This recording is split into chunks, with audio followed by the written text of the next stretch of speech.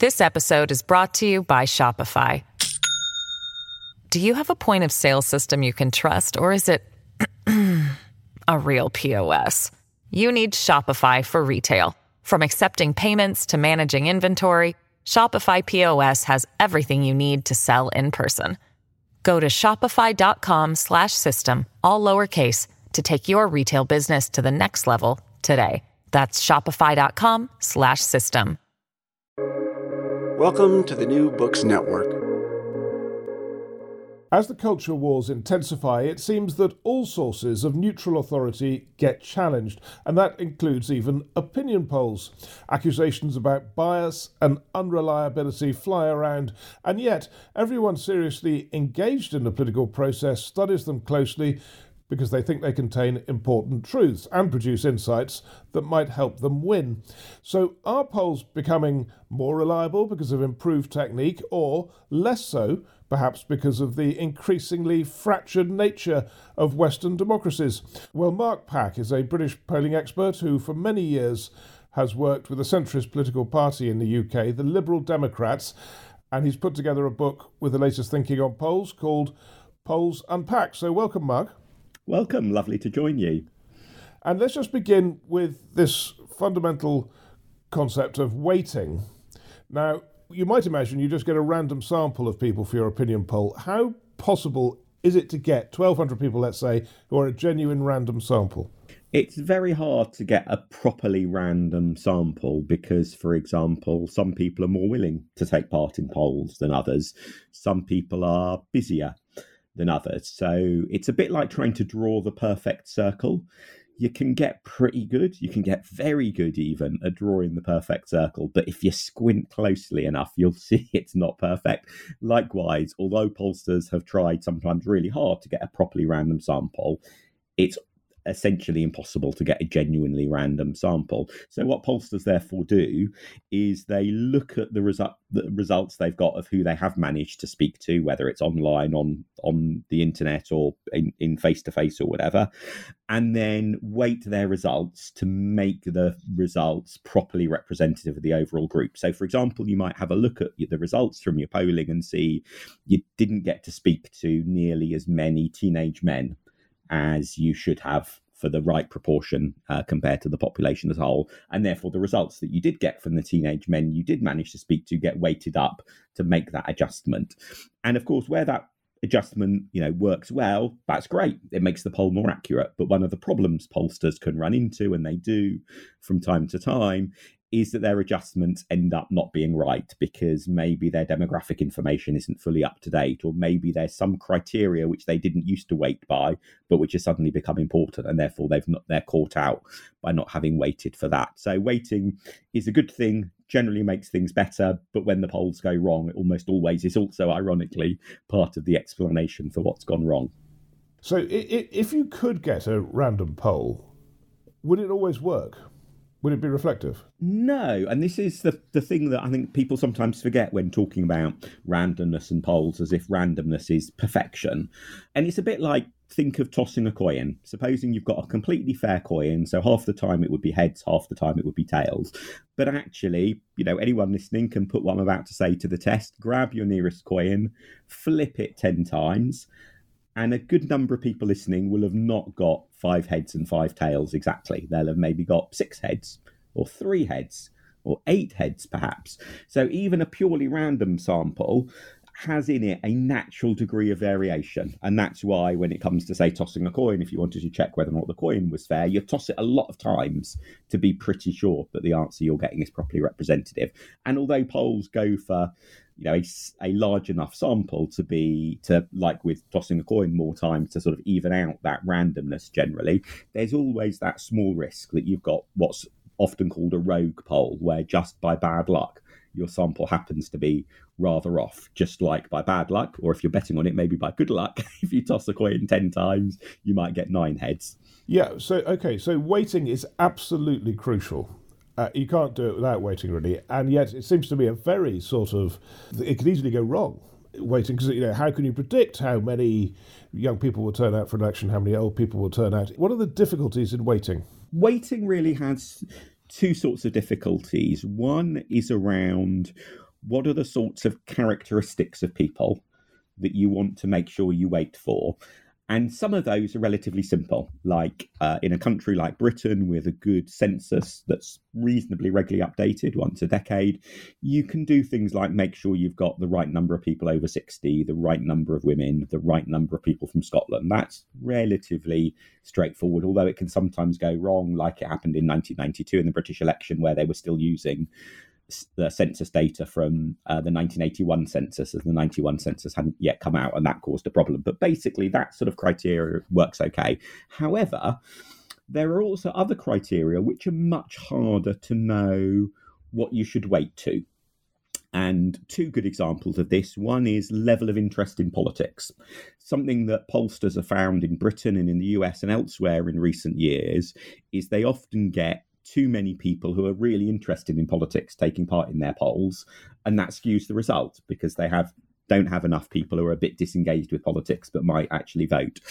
And there is no sort of objective source of information. There's no equivalent of the census that can tell you this is how you should measure people's level of engagement with politics, and this is what the correct answers are that you should weight to for your overall sample. So that's one set of problems. The other set of problems with weighting, and you touched on in your question, is around turnout, because not everyone votes, and therefore having your poll accurately represent the views of people who are going to vote is really important if the purpose of the poll is an election poll to tell you, how are different parties, candidates likely to do in the election. And what's worse is not only does not everyone vote, but when you ask people, are you going to vote or not, and you then check it subsequently against the records of whether or not they voted, we're not very good at predicting whether or not we're going to vote. You get quite inaccurate answers to that question. So again, there are lots of different ways that pollsters try to deal with that, but fundamentally, it's one of the reasons why the consistent pattern is the lower the turnout in an election, on average, the more inaccurate polls tend to be, because it's so hard to weight accurately for turnout. So how long have you been doing polls in Britain? Well, I first started looking up the details of polls as a teenager in a public library back in the 1980s. So the answer is probably longer than is good for me. Right, a long time. And how often have you correctly predicted turnout? So, it's hard to do. And I think one of the reasons it's hard to do is that it's really tempting to say, let's ask people, are you likely to vote or not, and take that answer at face value. But then you know from experience that those answers often end up being wrong and inaccurate. So it's tempting to build really complicated models that take into account, say, past behaviour or, the previous election, how inaccurate are people's answers, and yet let's use that to adjust this time's answers and so on. So it's tempting to build really complex models. And those complex models often work better in the short term, but then get caught out when there's a wider change of circumstances, which means the premise of those more complicated models ends up to being wrong. And so one of the very few pollsters who has been consistently really good with her polling figures is Ann Seltzer from Iowa in the US. And she's got this really rare record of having been the outlier and yet turning out to be right more than once. Most pollsters who have their moment of glory when their figures are different from other people's figures and they turn out to be right, then disappear back into the pack at future elections. So Ann Seltzer's, one of the world's best pollsters, really impressive track record. And she goes for this really simple approach of just asking people, how likely they are to vote and pretty much taking their answers at face value. And yet, although that works for her, as with her fantastic track record, lots of other pollsters find if they take that approach, it doesn't work nearly well enough for them, and therefore build these more complex models. So there's a genuine debate at the heart of modern political polling as to which approach is best, and that's why you see often a fair variation in the results that pollsters come up with, because if they've taken different approaches to turnout, that ends up with different headline figures. And it's also why it's not a simple case of saying one approach is right and the other is wrong, because both approaches have had their successes and both have had their failures. The more you describe it, the more amazed I am that polls are ever anywhere near right. Indeed, it's a bit like, I think, maybe being a tightrope walker. I've never been a tightrope walker myself, so I'm inferring what it's like to be a tightrope walker. But my understanding, for those people who have walked across tightropes, is that the key to being a successful tightrope walker isn't that you get everything right and that your balance is perfect all the time, but it's as you walk along the tightrope, lots of little things will go wrong, but you constantly adjust. And as your foot slips a bit one way, you lean the other way. As you breathe in too heavily, which knocks your balance off one way, you lean the other way. And that is very much what polling is like, that there are all of these different factors that can knock the numbers off one way or the other. And it's not that the good pollsters are perfect with everything, but the good pollsters are good enough that the different errors balance out, and therefore you end up with an overall figure that is pretty good. And what you sometimes see in elections, and this is what happened, for example, in Britain in 1970, perhaps the most famous and dramatic polling miss in British politics was the 1970 election. When you look at afterwards at what went wrong, it's not like the pollsters just had one thing that went wrong. It's like they had a combination of different factors all lining up, unfortunately, in the same direction to push their polls off and therefore produce red faces all round. Yeah, and just to be clear, I mean, there's an interesting thing that happened in 2016 when the New York Times gave some raw data from some polling to four different polling organizations, and they put them through their black box, processed the numbers, and came up with different results, right? Yeah, it was a really nice example. And as you say, the figures they got out of giving four different pollsters Clinton and Trump numbers and say, apply your methodology to this data, see what your headline figures are. The headline figures were different. It's worth saying they weren't that different. They were certainly different enough that in a really close election, that level of difference, it's significant. But if it had been a landslide for Trump or a landslide for Clinton, that variation in their methodology and hence in the headline figures wouldn't have been particularly significant. And this is perhaps the ironic tragedy of the polls, which is that we all tend to be, and myself included, most interested in what the polls say when an election is looking really close, because that's when everyone gets excited and tense and worried and hopeful about what the result will be, and everyone pores over the latest poll to see who's ahead, who's down.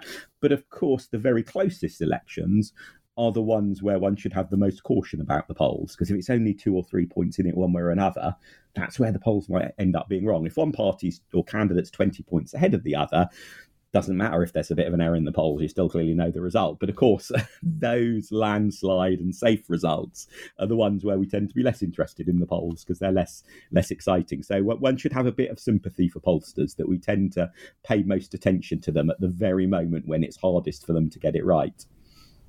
And just to explain this pretty obvious point, but in the US, when Trump came along, that must have thrown all the weighting because he was reaching voters that probably wouldn't have voted before, and then all the polls would be out because of that, right? Yeah, that was definitely a factor, although in 2016, the polls in the US weren't as wrong as sort of popular memory has it.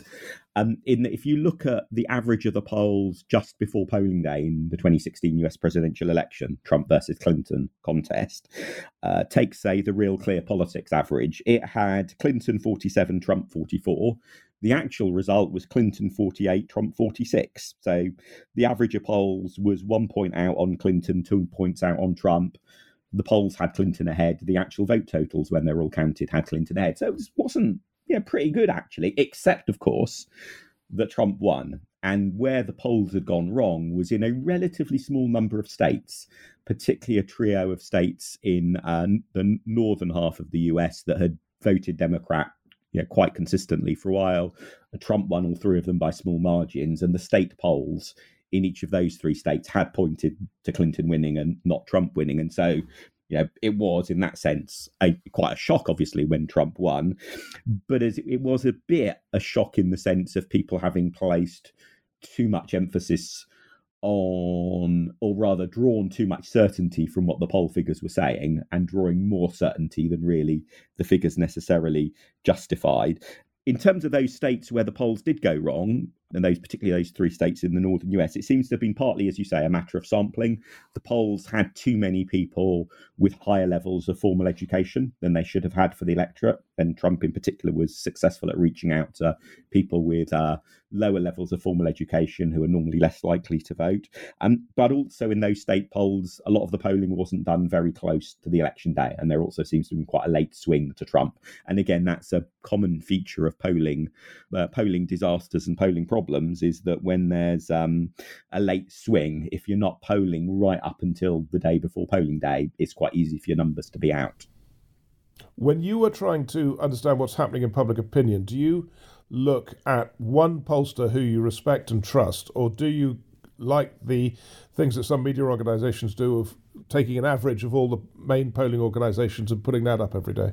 Yeah, I think pollsters are a bit like the small print that you see on financial investment advertisements, the wording that always warns you past performance is no guide to future performance and so on, in that if you look at who has been the best pollster at any particular election, it's not that common for them to be the best pollster next time round. And Seltzer, as I mentioned, is this really rare, really impressive exception. But in the UK, for example, it's quite common for the pollster who's top of the pack at one election to be in the middle of the pack or even a laggard at a subsequent election. So it's risky, really risky, to sort of pick your favourite pollster and think they're going to be right. And averaging is also a bit risky, because what averaging is helpful in terms of giving you a sense of the overall picture. But if there are real differences between the polls, averaging just makes that disappear into one number. And we see that at the moment, actually, in the UK, in that looking at the polling averages is useful. But what it hides is that there are basically two different sets of answers that we get at the moment for the level of Conservative support. And this depends on how the pollsters treat people who voted Tory in 2019, but currently say they're unsure who they're going to vote for. Different methodologies treat those people in different ways and produce different headline answers. And the average then, smushes all of those together. But the key thing really to learn, and this is why looking at the individual polls is useful rather than picking a pollster or just looking at the average, is that there is this consistent difference. And there is this pattern of people who voted Tory in 2019 currently being unsure. And that's the picture to know. And that therefore shows us that, there's definitely a big group of people whose votes are up for grabs that could swing the next election. And it's then a subjective judgment as to whether you think, well, the fact that they were Tory in 2019 means that's quite good news for the Tories, they're quite likely to recover. Or you take the view that, if they've gone from Tory to now unknown, they're very much up for grabs for an opposition party to win them over. And that subjective argument, there's not going to be a definite right or wrong with, but that subjective argument is at least much better informed if you understand the difference between the polls rather than just looking at the average that smushes all the differences together. In the many years you've been doing this, you must have worked with a lot of different politicians who were trying to understand these polls. And the way you describe it, it's quite a lot of interpretation going on. So were there some politicians who were just good at this and able to interpret sensibly the data, and others who just took a headline figure and got misled? I think the key skill that differentiates the better from the worst politicians when it comes to understand polling data is actually a more general skill, which is how do you react to somebody bringing you bad news? Because if you're accurately and fairly reporting polling data to somebody, sometimes the news is not going to be great. And if their reaction is to either get really angry or to get really disbelieving, and asking lots of questions, but never asking a similar amount of questions about news that's good, then they're going to end up with a distorted picture. But also, it's really hard for people to carry on being good and honest and accurate in their reporting of bad news if they know every time they report some bad news, they're going to get shouted at or have half an hour of questioning about, are they really, completely useless and have they added up their numbers wrong? So I think the key skill, and it's obviously generally a really important skill in life, is how well politicians take to bad news and how much they remember to be as sceptical of good news as it is of bad news. It's definitely worth asking questions about, does this really add up? Are you interpreting this right? Is there enough evidence behind it? But you should do that when the answers you're getting are the ones you wish to be true, as well as when the answers you're getting are the ones you really fear and you don't want to be the case. It's interesting, and some politicians are capable of that. Yeah, absolutely, but I think it's part of what's often the unspoken story behind the role of political polls in politics is that personal dynamic, that personal relationship between the political pollsters that are working for a political party or a candidate and the candidate, the campaign manager, etc. themselves, that dynamic is a really crucial one. And it's a bit similar to the dynamic that we see in lots of different countries at the moment between their chief medical officer or equivalent person and the prime minister or the person in charge of the health system. how those two people interact, between each other when they've got data with a degree of uncertainty about it is really crucial to getting really significant public health decisions right. And on a much smaller, much more minor scale, it matters just as much, therefore, in terms of making good use of polling information as well. How much of polling is for commercial businesses, and how does that compare with what you're describing for politicians? So outside the US, at least, nearly all the political polling that happens is a pretty small part of the overall business of the polling firm or the market research firm. And that's actually really good, because what it means is that for most of these polling firms, their political polling is sort of the high profile, attention grabbing sort of form of advertising, essentially, for their services overall. And therefore, they've got a real incentive to try to get it right. Because if you get it wrong and the headlines are all about how your polling firm got the election wrong, that then has a horrible knock-on effect on all of the other work that you're trying to get. And in the US is a little bit different, because the US politics has got so much more money about it, and therefore there's so much more polling that happens. And you do have pollsters who are primarily pollsters who work for Republicans or primarily pollsters who work for Democrats. But in the UK, at least, polling is a small part of what pollsters do. And therefore, there just isn't the commercial sense in deliberately producing biased results, because if you did, your reputation gets a knock and you lose all your other business. You've talked about turnout, and it just prompted this thought. In a country like Australia, where voting is compulsory, does that make it easier to produce accurate polling results? It should do. It definitely should do. Although the last Australian federal election, at the time we're recording, there's another one coming along shortly, but at the time we were recording the last one, had quite a notable polling miss. And so there's been a whole set of polling post-mortem in Australia, and there's been a set of changes to how the polling industry in Australia operates, including a really welcome set of moves towards greater transparency. Pollsters in Australia have traditionally been extremely secretive about their work. And I think one of the reasons in Australia why there has been this polling miss, and they've had some stumbles with the polls further back in the past, is that Australian politics is often very close. Although they have preferential voting for the House of Representatives and they have STV for the Senate, the margins between winning or losing, or winning or losing an extra Senate seat, or winning or losing an overall majority in the House of Representatives, has often been very small. And if you're in a world of politics where the margins of support for different parties are quite small, then that really puts the pressure on the accuracy of polling. Even a landslide election victory in Australia doesn't involve that big a difference in support between the parties. In the UK, I think it's fair to say politics is getting a little more complicated. There's more regional variation in results, and we've got nationalist parties, but also in the north of England, maybe different patterns of voting to the south of England. Does that mean, as those trends develop, you need a bigger sample to make the poll work? Yeah, and this is one reason why it's really helpful that we have quite a lot of Scottish-specific polls in Britain.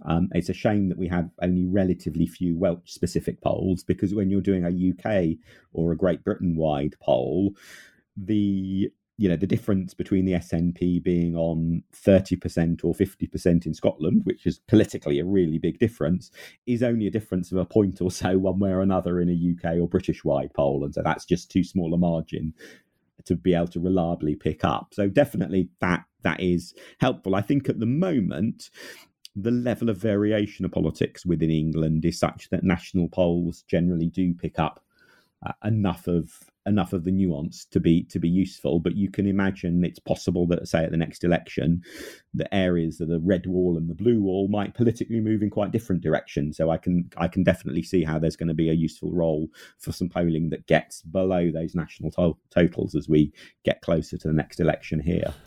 But I guess what I'm asking is the answer to that to have more local polls, or to have one national poll with, instead of 1,200, let's say, in the sample, to have 2,400? It could be either. Either in theory work. I think in general, doing the sort of larger national surveys that allow you to dig down into local areas more is a more reliable route, because what it means is you've not just got the figures, say, for, northeast of England, but you've got the figures for everywhere else to compare them with and think, well, okay, are the differences that we're finding from the northeast of England and elsewhere, do they make sense? Are they logical? Are the patterns the sort of patterns we'd expect? And so that provides a really useful safeguard. If you're only polling northeast England and not everywhere else at the same time, you can't make those comparisons in the same way, and therefore it is a riskier enterprise. And I think this is one of the reasons why in the UK polls of marginal seats have had a pretty ropey track record over the years, because one of the problems is you're just looking at one slice of the country that you know is atypical, but if you're not doing this, comparable polling at the same time elsewhere, you can't therefore think, well, are the differences we're finding really plausible, or is it maybe they're suggesting we've not got something right with the poll? So I'd generally go for larger national investigations to give you that better benchmark. This episode is brought to you by Shopify. Do you have a point of sale system you can trust, or is it a real POS? You need Shopify for retail. From accepting payments to managing inventory, Shopify POS has everything you need to sell in person. Go to shopify.com/system, all lowercase, to take your retail business to the next level today. That's shopify.com/system. Can you talk me through the issue of don't knows? Because I think there are lots of ways of managing don't knows, and they make quite a big difference. Yeah, absolutely. So when a pollster asks somebody, who are you going to vote for? Or indeed, maybe a question like, do you approve of the Prime Minister's track record, or are you in favour of a particular policy on immigration? Quite often people will say, don't know. Particularly because often when you're polled, you've suddenly been asked to think about politics when it's not something you think about that much the rest of the time. So, you question, you've got to answer quickly. Just don't know is, often quite a common answer, quite reasonably. What should a pollster do with that don't know? Well, when it comes to what do you think of the Prime Minister, recording don't know as don't know makes a lot of sense. When it comes to voting, though, if you're saying who you're going to vote for if there was an election tomorrow, there isn't a don't know on the ballot paper. And so what pollsters have found is that pushing the don't know a bit to say, oh, come on, who are you really going to vote for? Versions of that give more accurate results, because a lot of people who say don't know will actually vote and will actually pick somebody on the ballot paper. They won't just scribble don't know on the ballot paper or leave it blank. And therefore a bit of this, what's often called squeezing of the don't knows to say, come on, let's think about it later, tends to make polls more accurate. But there are different ways of doing that. It can be that you push people a bit, go, oh, no, come on, really think about it. Or it can be you would say maybe, well, okay, who did you vote for last time? And maybe allocate some of the don't knows to whichever party they voted for last time. So lots of different ways of dealing with it. And as you say, one of the reasons you get a variation in the headline numbers from different pollsters. But fundamentally, the reason it's done is because overall it makes the polls more rather than less accurate. But I guess it's a pretty obvious conclusion, but that means the more don't knows, really the less reliable the poll. Yeah, that's certainly the case. Although I think if you look at the occasions where there have been these big headline polling disasters, an unusually large number of don't knows very rarely features as part of the story. And so certainly people sometimes get excited about, oh, look how many don't knows there really are. And, the election is really up for grabs and all of that.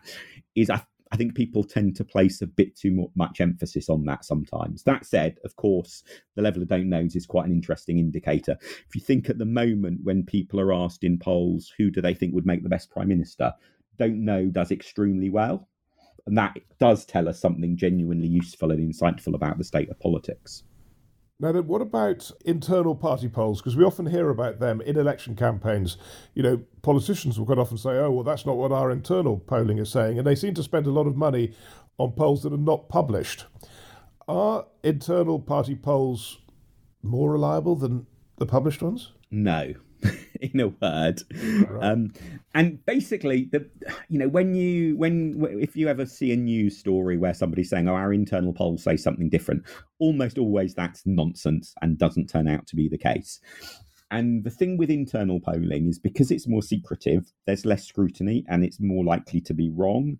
And there's also that pressure of, do you really want to go to the party boss and tell them how disastrously unpopular they are? There's all sorts of reasons why some biases might creep in. But also, of course, the sort of internal polling that gets leaked and mentioned in some way in public arenas, somebody has always made a decision to leak it. And so there's a bit of an agenda there as to which you choose to get leaked. So these stories about, our secret internal polls really tell us something different, almost always nonsense. But what internal polls do often do, which is very useful, is they delve into questions that are of interest to a party that don't really feature in the sort of headline polling that you get in the national media coverage. So, for example, internal polling for political parties will often investigate the details of public opinion on a whole range of policy issues in a lot of detail, partly to help parties decide what policies to push, which ones to put on the front page of their manifesto, and so on.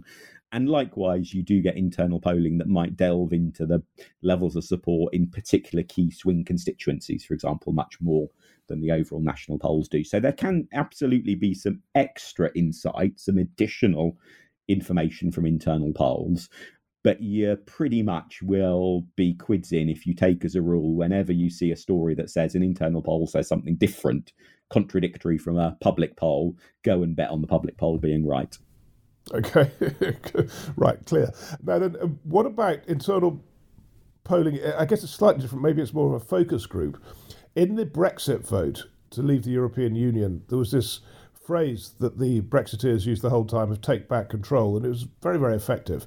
And as I understand it, it came out of internal focus groups where it resonated with a lot of voters. So that is a use of internal polling that works, right? Yeah, and focus groups are a really interesting tool. I mean, typically a focus group will have maybe 8 or 10 participants. So that's a very small number of people. And so they're not a direct alternative to a poll, because you're not getting representative samples of people. You're not getting enough people in the room to be able to sort of say overall 83% of people thought X or Y. But what you do get is the chance to have more in-depth discussions with people. And just to give an example of one of the questions focus group sort of organisers love using is to ask something like, if a politician were an animal, which animal would he or she be?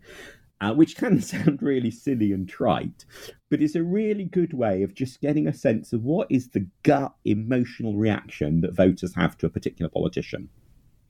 So last year, there was various focus groups that got reported where people had been asked if Keir Starmer, leader of the Labour Party, was an animal, which animal would he be? And an eagle was a very popular choice. And if you think about that, eagle is quite a emotionally rich and insightful answer, because eagle is sort of smart and superior and above it all and maybe looking down on us a bit. And that's a very different answer than if people had said Labrador, or if people had said tortoise or elephant.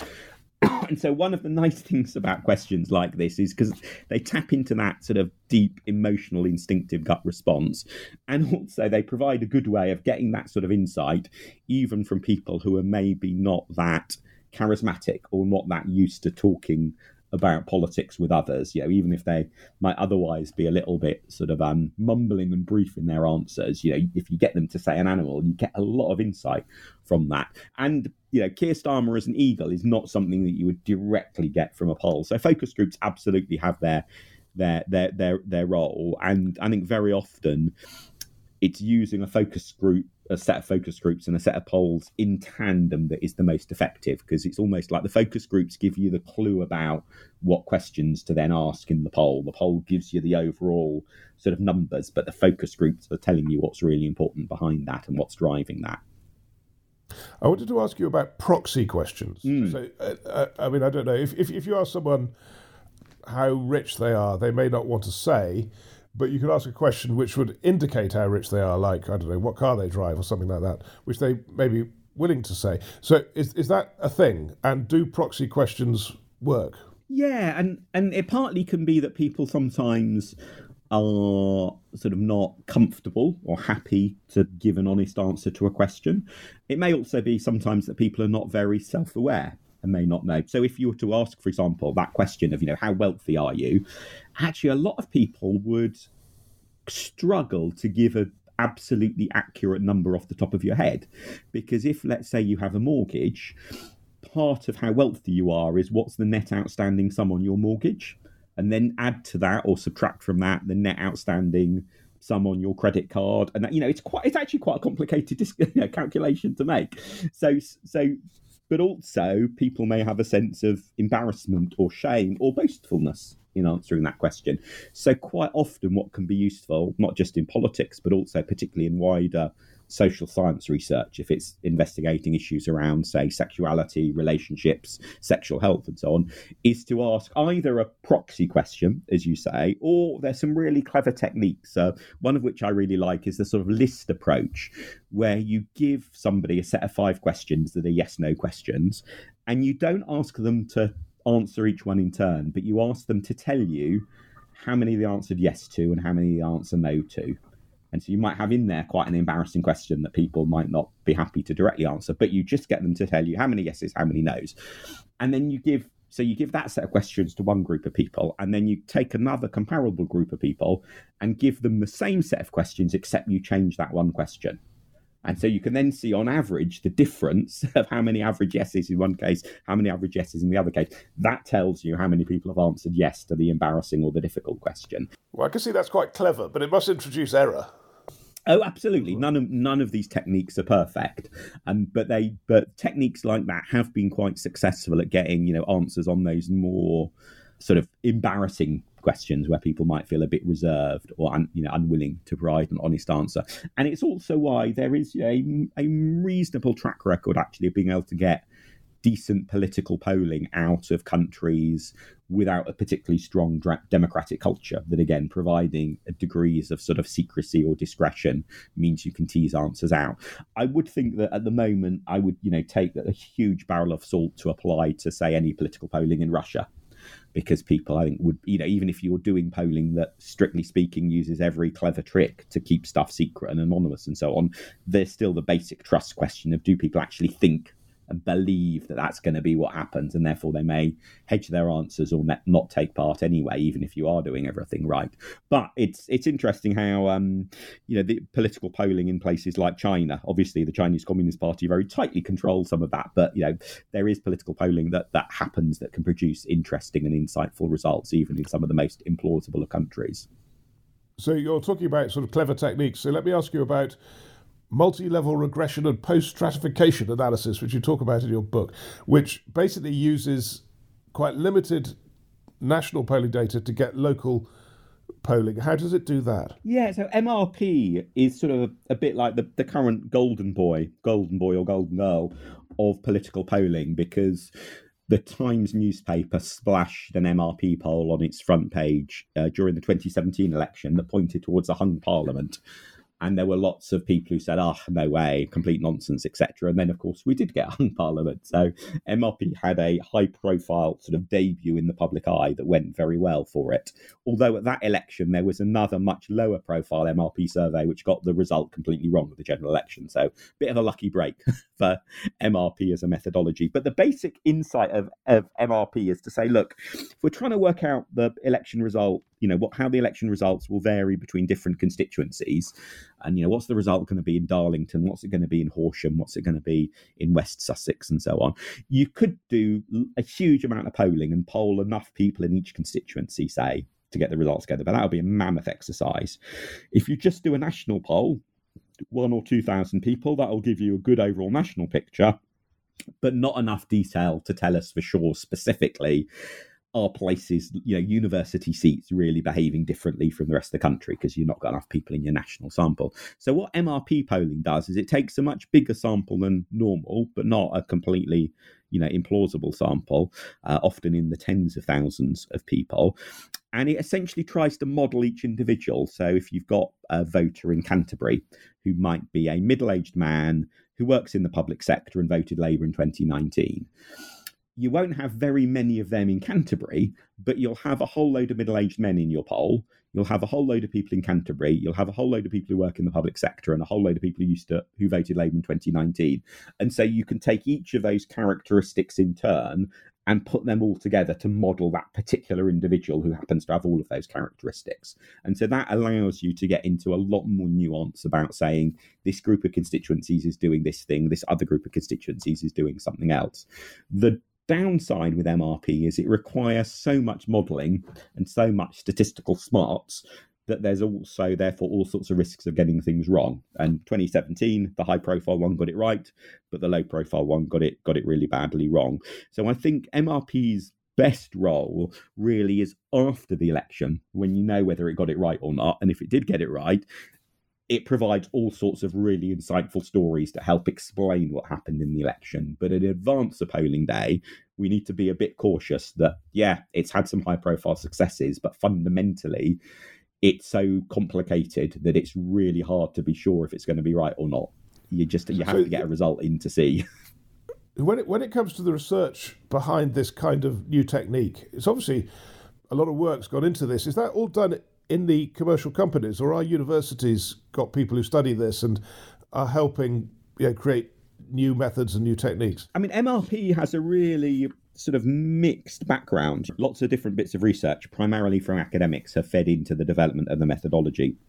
And actually, one of the key sort of early research papers that helped inform the creation of this methodology that we now use in political polling was using a massive sample of Xbox user survey responses. So people who are using the Xbox games platform, asking survey questions, responding to it.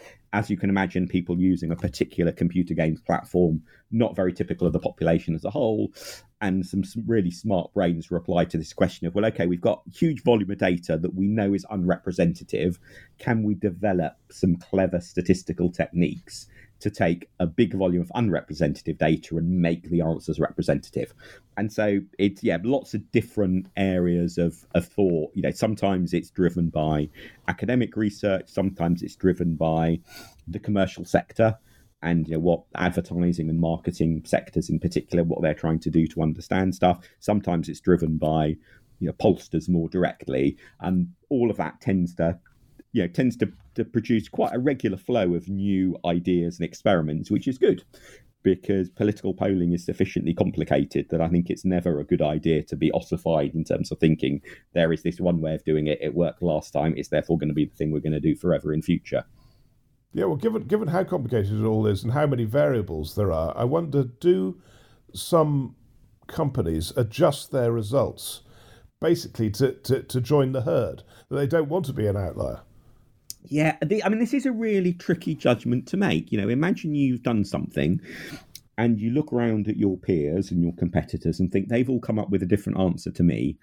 Does that mean I'm brilliant, or does that mean I'm an idiot? And it could be either. Sometimes being the outlier is because you're brilliant. Sometimes being the outlier is, no, look, everyone else has come up with another answer. Come on, be sensible. Think about whether you might have got it wrong yourself. So this is a dilemma. And there are various lovely stories, some of which I go into in the book, of occasions where pollsters have found themselves the outlier and therefore thinking, should I stick with my guns because I should be really confident I'm right? Or should I maybe think, perhaps I've got it wrong and recheck? And there are one or two sort of tragic cases where a pollster has been an outlier, not stuck to their guns, but actually it turned out they would have been right had they stuck to their guns. But that's always going to be a dilemma, not just in polling, as to whether being the outlier is a sign of brilliance or idiocy. Yeah, and not sticking to their guns means sort of changing the weighting to get a different result. Yeah, or not publishing the results, or adding a whole load of extra caveats to the results and so on. Yeah, there are all sorts of reasons why you might think, maybe this isn't right, maybe I should think again. Do you bet on the political betting markets? I have occasionally. I try not to do it too often because as somebody who's a sort of activist in a political party as well, it's far too easy to end up, wanting something to be true. And the most successful form of political betting is when you can be more dispassionate. And if you're doing political betting for fun, then obviously that's one thing. But if you're doing political betting because you actually want to make some money out of it, you need to be quite dispassionate and not too emotionally invested in different possible outcomes. And as somebody active in politics, that emotional investment normally risks colouring the judgment. So I hope I'm wise enough to not bet too often.